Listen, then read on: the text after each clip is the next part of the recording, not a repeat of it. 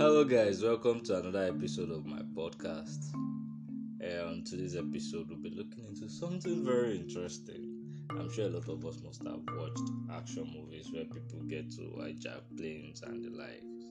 Well, on today's episode, we'll be looking into the first plane hijack that took place in Nigeria. Stories like this fascinates me, especially the motives behind these actions. Yes, let's get right into it, guys. This incident took place 29 years ago on Monday, October 25th, 1993, during the time of Ernest Shonekan as the interim president of Nigeria.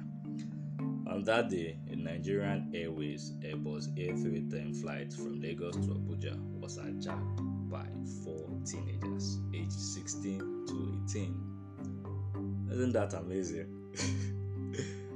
Namely Richard Ogunderu, Kabiru Adenuga, Benedict Oluwadaisi, and Kenny Rasak Lawal. Another interesting part to this story was that the flight was carrying top Nigerian government officials and also the vice president of China as at that time. The initial plan of the hijackers was to divert the aircraft to Germany, where they would get international attention for the cause they are fighting for. However, they had to land in Niger Republic after the Gabon and Ghanaian government had refused the plane landing access due to refueling. The plane wasn't carrying enough fuel because there was scarcity at that time. Eventually, they were captured by the Niger government and imprisoned. Now, let's take a proper look into this story. I've been giving you the summary. On Monday, October 25th, 1993, mind you, this was in the heat of the June 12th annulment agitations. These 4 teenagers did the unimaginable by hijacking the Airbus A310 that was supposed to leave from Lagos to Abuja. These 4 youngsters boarded the plane in Lagos en route to Abuja, having beaten security checks and all. The mission of these 4 teenagers was to hijack and take the plane to another country, Germany, and if they couldn't, they would most likely land it in Ghana to declare their message to the world. 16 minutes to landing at Abuja, the mission started.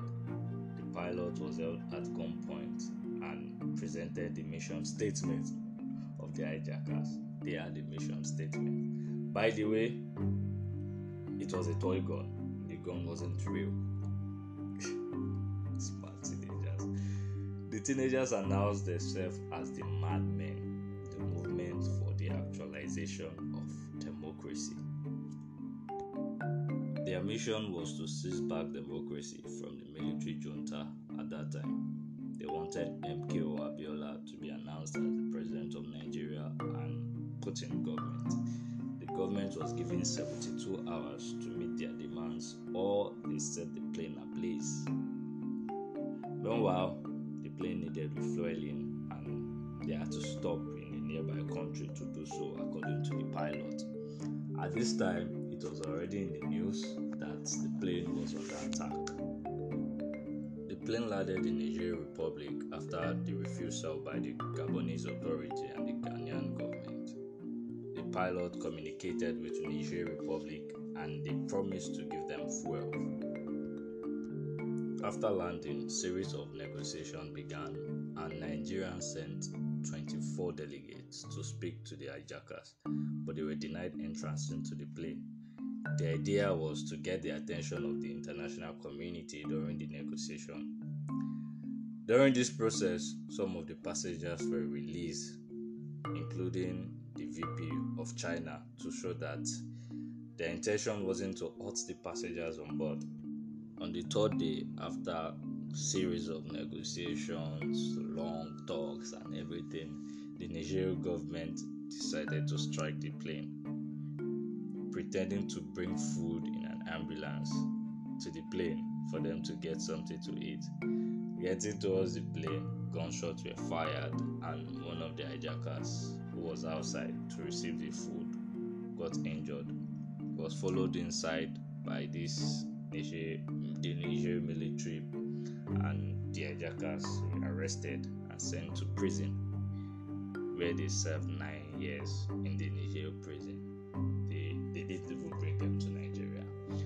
Alright, guys, that is it on the first plane hijack in Nigeria.